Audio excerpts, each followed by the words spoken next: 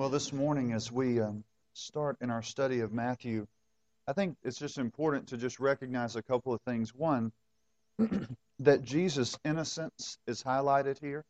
And the second would be that you see him silent. So throughout this trial, I think those two things are really critical. And this morning, I'm going to introduce this a little bit different than normal. I'm going to help you kind of walk through and think through what's taking place. But again, you're just thinking over the last 2 weeks or really 3 weeks, as we've thought about Jesus' trial and then some of the things surrounding that, the primary thing I think you see is Jesus' innocence and his silence. So I think it's important that you ask that question. What does it mean for him to be innocent? Or why is that important? One of the things you have to say is when we look at ourselves, if you spend enough time thinking about yourself and thinking about your standing before God, or even if you were basically somehow there was recorded in all of the history of your life, all your thoughts, all of your actions, everything that you'd said, everything that you'd done, and then you had to stand before the Lord or even before a judge, and you stood before them, you would not say that you were not guilty. You would say, I'm not innocent, I am guilty. But here we see Jesus is innocent. Now, why is that important? Why do you think that would be important? This morning you say, well, we're looking at Jesus' trial. Why is that important?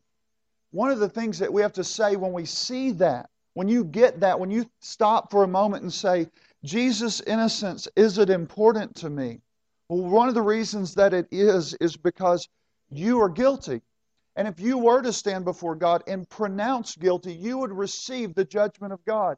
He would pour out His wrath upon you. Jesus' innocence allows us to be innocent also, so that we might stand before God innocent, that His righteous life, His perfection would be applied to us. That is extremely critical for us. He is without any blemish. Not only that, it took a perfect sacrifice to go to the cross and to deal with our sin. Jesus had to be perfect. He had to be innocent. He had to be without blemish. So both of those things, both His innocence in being able to be the sacrifice for us, and also for Him to be able to give us His righteousness, all of those are extremely important for you and me. Now, the other thing I said was that Jesus is silent. Why is that important?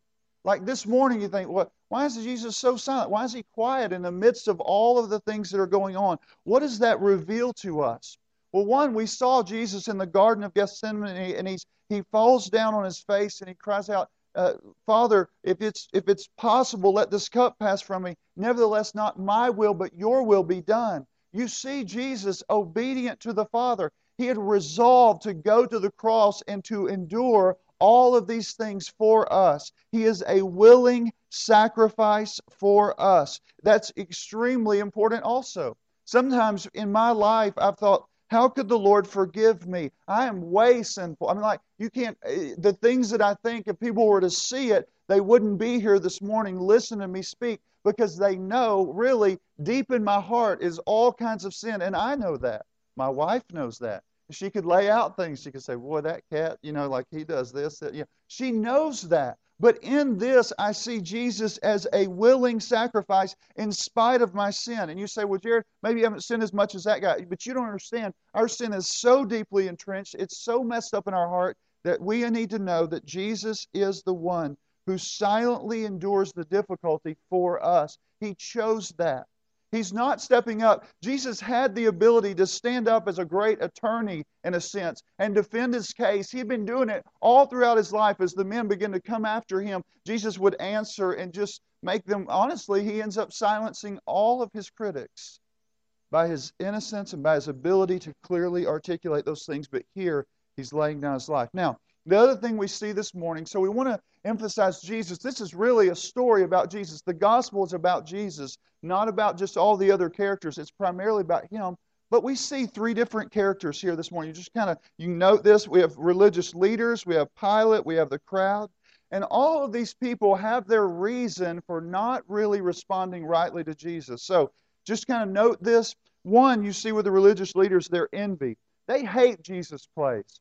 Jesus has been really popular in this moment, and they don't like that. They want to silence Jesus, and so they're driven by envy. Pilate seems like he wants to just kind of cast Jesus aside and get this whole problem away from Him. But in the end, he responds wrongly to Jesus for popularity reason. He wants to stay in his place and in his place of leadership and authority. And the last one, I think you see the crowds, and you know people like this. They're sometimes really like all charged up saying, oh, Jesus, he's the one, he's the one. And the next moment they're screaming out, crucify him. Crucify him. And you're going, what are they doing? There's both sides of here. They're really a fickle people. They're a foolish people. They're listening to the wrong people. And you see this throughout life. You might see yourself in one of these people and ask many of those questions. Now, this morning you're going to have to ask, how are you responding to the Lord Jesus who gave his life for us? Are you rightly responding to him? Are you giving him the worship that he deserves? Are you allowing him to have rule over you? Do you envy his place, and do you want to kind of almost build like this place where you can say, I'm the authority of my life, I rule my life? Or are you one who really is, you're afraid sometimes if I really walk with Jesus, popularity is going to begin to kind of go away, I'm going to kind of fall away? All of those things might be going on in your mind this morning, or maybe, and I've noticed this a lot too with like people that were in high school. I used to work with high school students, and often like they want to be so popular that they'll kind of abandon Christ in that moment, saying, I'm going to kind of be at a place of in a place where everyone likes me, maybe like Pilate. All of these things come to our mind as we think through this morning. And I think all of us need to see, again, our only hope is that the innocent Son of God would willingly lay down his life, and that we might cherish that and walk in obedience as a result of the grace that he's given to us. So we're going to get started this morning. Go to Matthew 27 as we do. We're going to look in this passage, and as we get started in that, again, kind of a longer introduction this morning, I want you to see something that's taking place in this text. And really, what's going to happen is you're going to see Pilate constantly trying to get rid of Jesus, trying to pass him off in some different way. He didn't really love the Jews. He didn't really want to grant their request. There's a sense in which Pilate's kind of secret here. He's secretly kind of scared of them in some ways. You see him in this moment also. There's kind of like for Pilate this morning, just to get in your mind, he wants justice to be served in a sense. He keeps saying Jesus is innocent, but he doesn't want to the point where it might cost him personally. All of this is going on kind of in this text as we unpack it. Now, another thing just to throw out to you this morning, now here's what's happening in this text.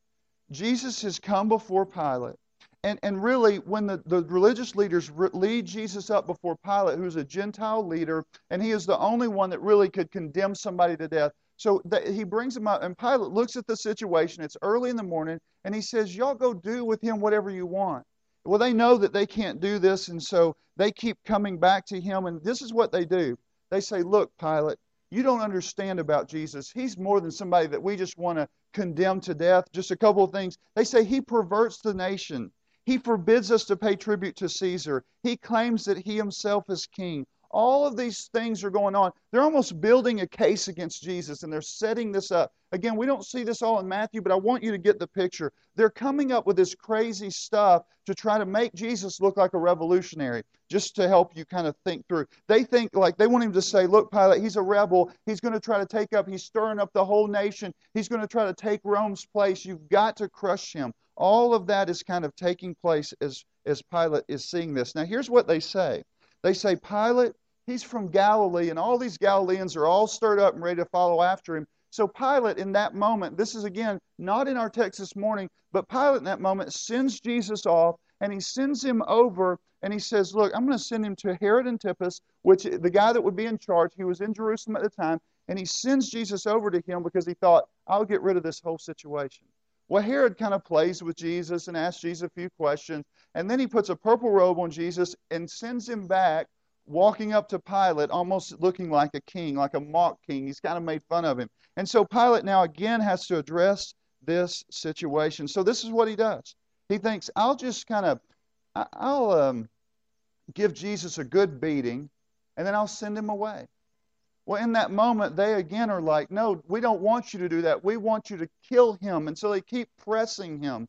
And so in this moment, Pilate stops for a second. His wife sends a messenger up and says, leave Jesus alone.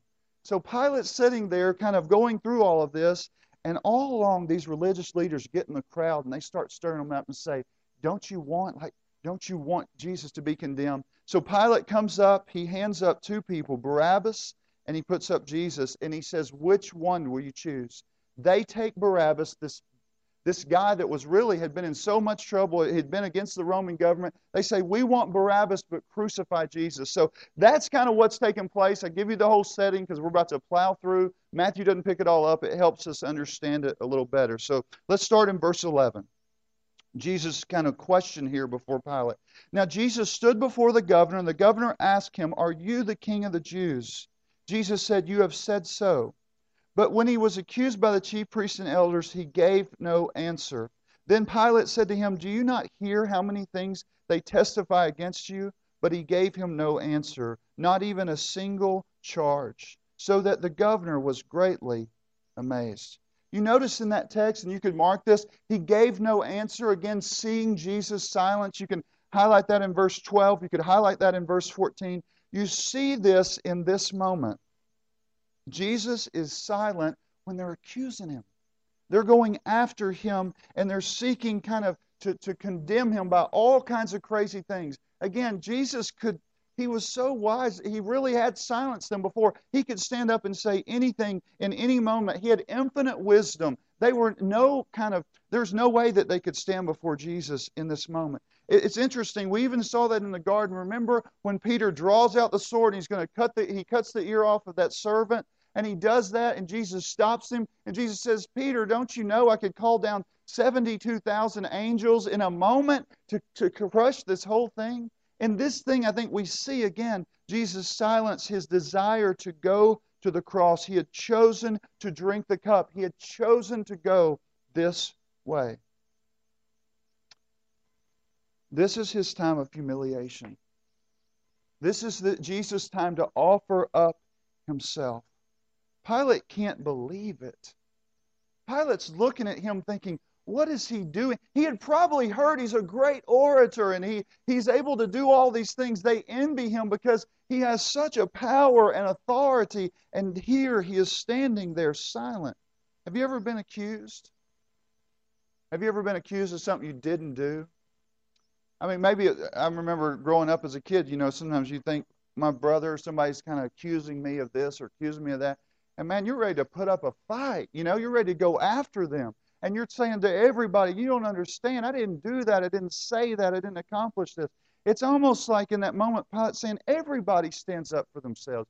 Nobody would sit there and have all these false accusations coming. It's even almost like Pilate saying, just give me a reason. Just say one thing. Like, come on, Jesus, just say one thing. Combat this situation. Tell me why I shouldn't do this. It reminds me of movies where people say, give me one reason to stay. It's kind of like he's saying, give me one reason to let you go. Say something, do something, stand up for yourself. But listen to the scripture from Isaiah. He was oppressed and he was afflicted, yet he opened not his mouth, like a lamb that is led to the slaughter, and like a sheep that before its shears is silent, so he opened not his mouth. These people had envied him because of his authority, and now he is sitting there completely silent. He is going to be slaughtered before them unjustly. And he is silent in that moment. He is willingly going to the cross. Sometimes people talk about Jesus, and they'll say, Jesus is this to me, and Jesus is that to me. Maybe Jesus is the shoulder that I cry on, or Jesus does this, or Jesus does that. And often I think we could miss what Jesus is not really just, and I've even heard people use kind of like Jesus statements that mean Jesus wants me to have this, and Jesus wants me to have this house, Jesus wants me to have this car, and Jesus wants me to win this tournament. All those different things, but at the very heart of what's taking place is Jesus came to save his people from their sins. That is what you see in this moment. Now I want you to think about that. I want you to think like when you, in your own heart, like when you and I sit there on a daily basis and we think, Lord, are you really going to forgive me of that sin? Like sometimes when you're silent before the Lord, I mean, maybe you never are, but if you have been and you think about your life and you keep asking that question, Jesus, would you be willing to do that for me? Jesus, could you do that for me? Could you really save me? Do you really know how horrific my sin is? You've got to go back to that. There's an element to where we preach the gospel to ourselves every day. We go back and back and back. You go back to this story. This is not something just we're passing through Matthew. It's something I keep going back to. Jesus willingly laid down His life. It was for the Father's good pleasure that He had called the Son to lay down His life for us. We have to believe that truth, that He really wanted to bring forgiveness of sin. He really was one who silently went as a lamb to slaughter. He knew He was going to die, and He did it. For the joy set before Him, He endured the cross. He experienced the wrath of God for us. Romans 5:8 says, but God shows His love for us in that while we were still sinners, Christ died for us. Romans 5:10 says, for if while we were enemies, we were reconciled to God by the death of His Son, much more now that we are reconciled, we shall be saved by His life. That is something I need to hear. That is something you need to hear. You need to know your sin is great, but Jesus willingly, as the perfect Son of God, came and died for us. We need to hear that. What does that do for us? One of the things that it does is it gives us confidence before the Lord. It gives us confidence that He really has rescued us. It gives us confidence that we can be forgiven. It rids us of guilt. We know the guilt has been placed on the Son. He took that for us. It's extremely important. It's also an example. If you've ever read, and we mentioned this I think a couple of weeks ago, if you've ever read 1 Peter, you know that Peter sets this amazing picture of Jesus as the spotless Lamb of God, His blood that has cleansed us from all our sin. And then what He does is, He'll say, do you see Jesus innocently? He's an innocent, like sacrificial lamb. He's silent before them. Do you see how He endures difficulty? Do you see how He humbles Himself? And Peter will say, follow in that example. He uses the example of having like almost like a government that's really horrific. And he says, look, Jesus laid down His life, even in the face of a great, difficult government, even in an unjust government. You see Him also say, like a wife that might be married to a horrible husband, He says, you submit to him as you would to the Lord. Follow Jesus' example. You endure the cross, and not in the sense of that you're going to be saved by it, but you're laying down your life. You're humbling yourself. You're silently enduring the difficulty for the glory of God. All of those things we see throughout the Scripture, and all of us know that struggle. All right, turn to verse 15. As we're looking at verse 15, it says, now at the feast, the governor was accustomed to release for the crowd any one prisoner whom they wanted. And they had then a notorious prisoner called Barabbas. So when they had gathered, Pilate said to them, whom do you want me to release for you, Barabbas or Jesus, who is called Christ? For he knew that it was out of envy that they had delivered Him up. So Pilate's already kind of tried to send Him away, and Jesus has now come back before Pilate. And it's just kind of this last-ditch effort. It's kind of, with Barabbas, you just have to understand, the Scripture says that he was a thief and that he was a murderer and he was an insurrectionist. All those things, if you read the different Gospels, he had committed all kinds of crime. He had been committed like by the government. They had said, look, this guy is worthy of death. They understood that. They had grappled with that and they saw it. Now, Pilate thought, you've got this innocent Jesus and then you take up Barabbas. Now, there's a point in which he might have known what was taking place. An insurrectionist is like a revolutionary. It's like someone who would come in. He's going to come in, and right now the Jewish people are under the oppression of the Roman Empire. And Barabbas is one of those people standing up saying, we got to fight for our rights. We got to take this back over. We got to throw off Rome and all these things. Really, some people were looking for a Messiah. They thought Jesus might come, and let's make Him king, and He's going to lead our troops to go and fight. And that's kind of what's taking place here. There's an element to where Barabbas is this figure. He's a really nationalistic kind of guy. He's trying to stand up for the Jewish nation. Let's throw off Rome. And that's potentially what's taking place. And so, in that moment, you want to see that. their Messiah that they're looking for. Maybe they're looking at these two men saying, Jesus claims to be the Christ. He claims to want to rescue. But this man, he's fought for the people. He stood up for the people, and he's standing up for those things. He's standing up for our rights. He's a man of action, while Jesus is silently going through as a prophet, speaking and healing and all those things. That might have been what's taking place in this moment. But notice, as you get to verse 19, Besides, while he was sitting on the judgment seat, his wife sent word to him, "Have nothing to do with that righteous man, for I have suffered much because of him today in a dream." So they're sitting there, and his wife kind of sends this message up. He stops for a moment. Again, I think maybe even a time for the religious leaders to stir up the crowd a little bit more. But in this moment, he's sitting there. He is faced again with this issue. She has in some way, evidently, possibly woke up early when Pilate got the knock of the door, not actually from the door, but as he has these religious leaders show up, the Jewish leaders, and she possibly wakes up with him and goes back to sleep and has this dream about this righteous man. She's afraid. She wants her husband to get rid of anything going on with Jesus. You do not want to be a part of this. It's kind of the idea. We're not even told what exactly she has as a dream, but she fears it greatly. But again, you kind of see Pilate again. You're going to see him face and face with, am I going to have this crazy wild thing going on, or am I able to silence the crowd? Again, his fear in this moment. But look at verse 20. Now the chief priests and the elders persuaded the crowd to ask for Barabbas and destroy Jesus. The governor again said to them, "Which of the two do you want me to release for you?" And they said, "Barabbas." Pilate said to them, "Then what shall I do with Jesus, who is called Christ?" They all said, "Let him be crucified." And he said, "Why? What evil has he done?" But they shouted all the more, "Let him be crucified." They're screaming now. It's like the whole crowd is yelling out, "Crucify him! Crucify Jesus! Put him away! We want to destroy Jesus." In this moment, you see this taking place. They're choosing Barabbas, this criminal with all of this past, who's done all kinds of things, over Jesus, who is the innocent Son of God. They've never been able to convict him of any crime because he was perfect in every way. And this group keeps growing. I don't know if you've ever been in a business meeting of a church or something where people get wild and everybody's like ready to fight.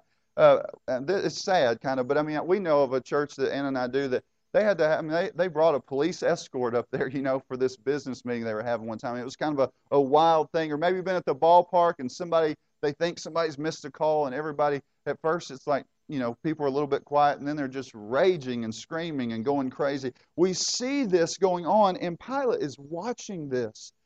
It really is strange. Before, the crowds were saying, "Hosanna to the Son of David. Blessed is he who comes in the name of the Lord." And now they're screaming like in rage, "Crucify Jesus." It's an unbelievable moment. Now, you'll notice in this text as we move forward in verse 24. So when Pilate saw that he was gaining nothing, but rather that a riot was beginning, he took water and washed his hands before the crowd, saying, "I am innocent of this man's blood. See to it yourselves." And all the people answered, "His blood be on us and on our children." Then he released for them Barabbas, and having scourged Jesus, delivered him to be crucified.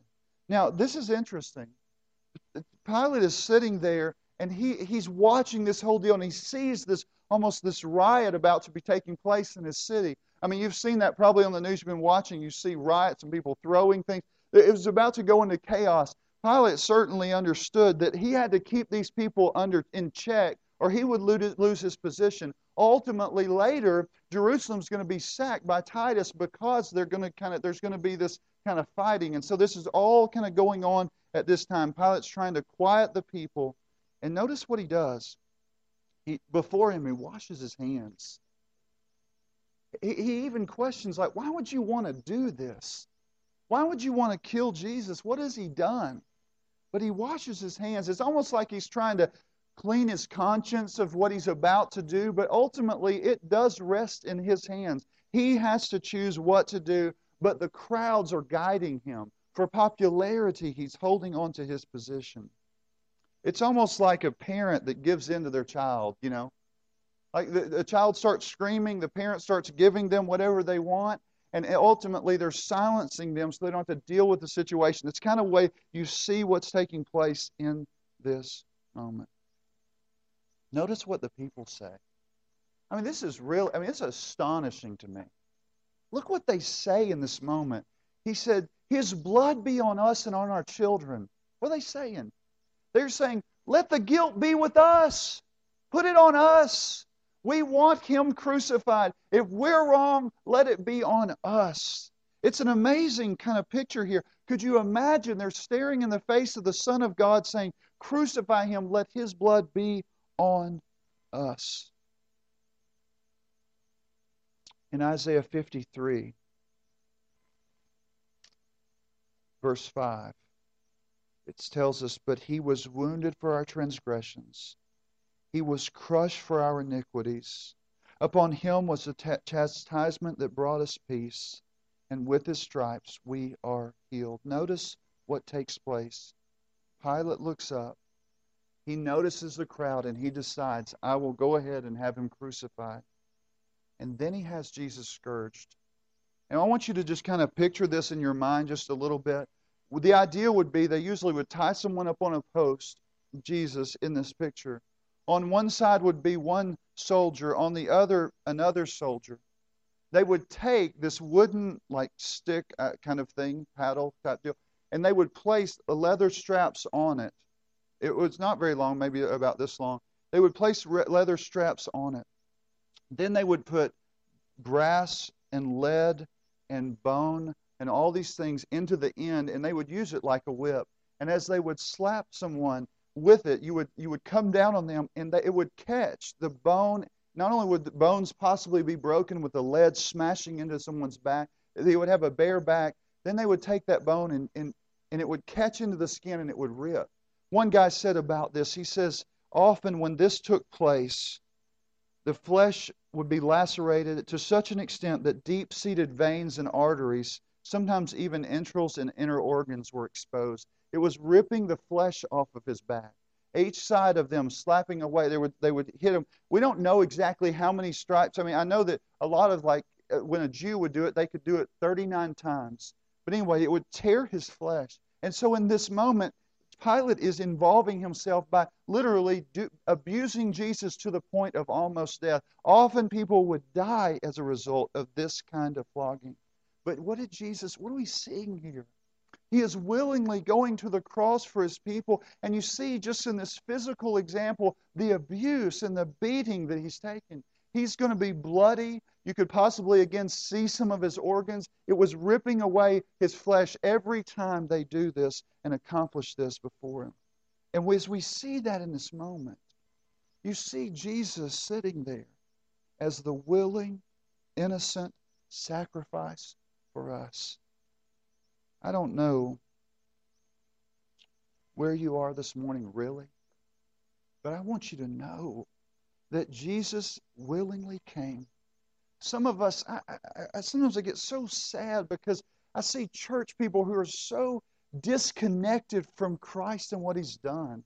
It breaks my heart, even in my own life, but in this moment, I pray this morning that you would see that the only way that you could be acceptable is that the innocent Son of God would willingly lay down His life. He was doing it in silence. He was doing it for the love for us. God demonstrated His love. Jesus demonstrated His love by laying down His life for you and me.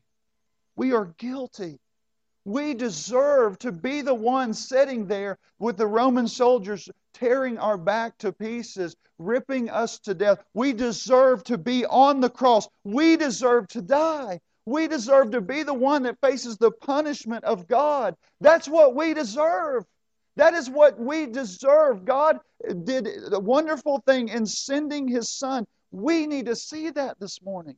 Every time you walk through this life and you think about Christianity, you think about Christ, you need to see what He has given to us, the way He has served us, how He has laid down His life for us. It should compel us. It should cause us to want to live for Him. And I just think if you really see this as you watch these people, these religious leaders who, out of envy, they see Jesus on the throne, you have to ask the question, is my response to Jesus really saying, rule me, Jesus? Jesus, you gave your life for me. I deserve to die. Take my life and let me be completely useful for you. I want to live for you. These religious leaders, they want to silence Jesus. And I really wonder sometimes, even people who claim Christ, do you really see what Jesus did?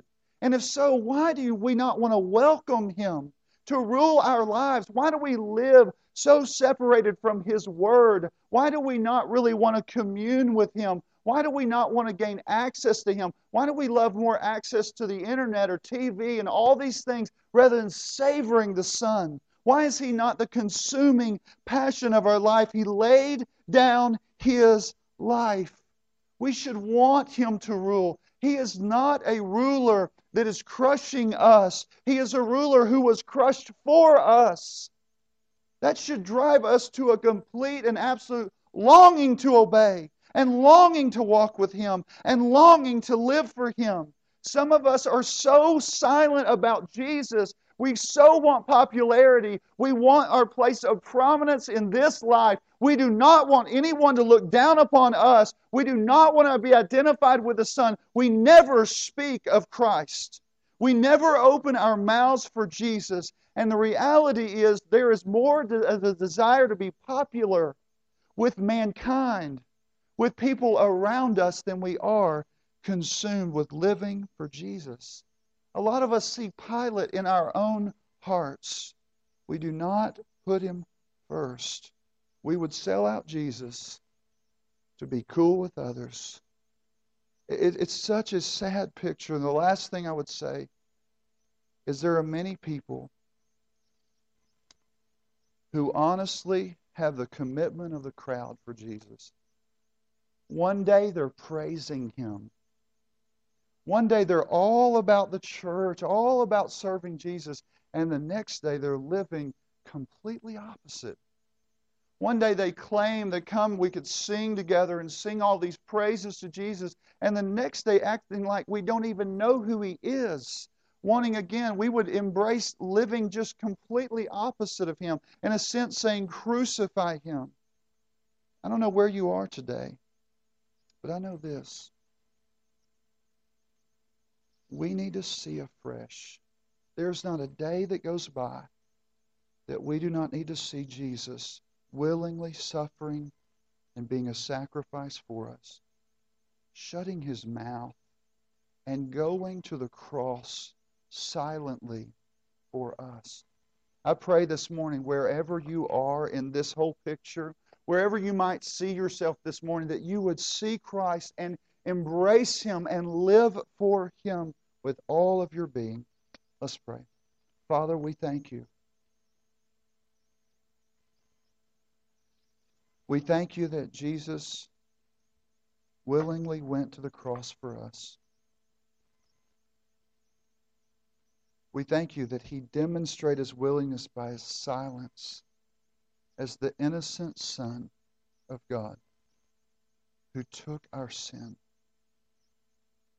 God, I just pray that we would look deeply into the responses to Jesus and see that all of those people were holding on to their lives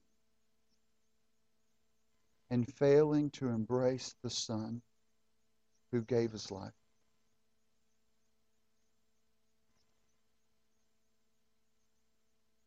May You set us free from loving all things that come up in our lives that we might love more than Jesus. We just pray that in His name. Amen.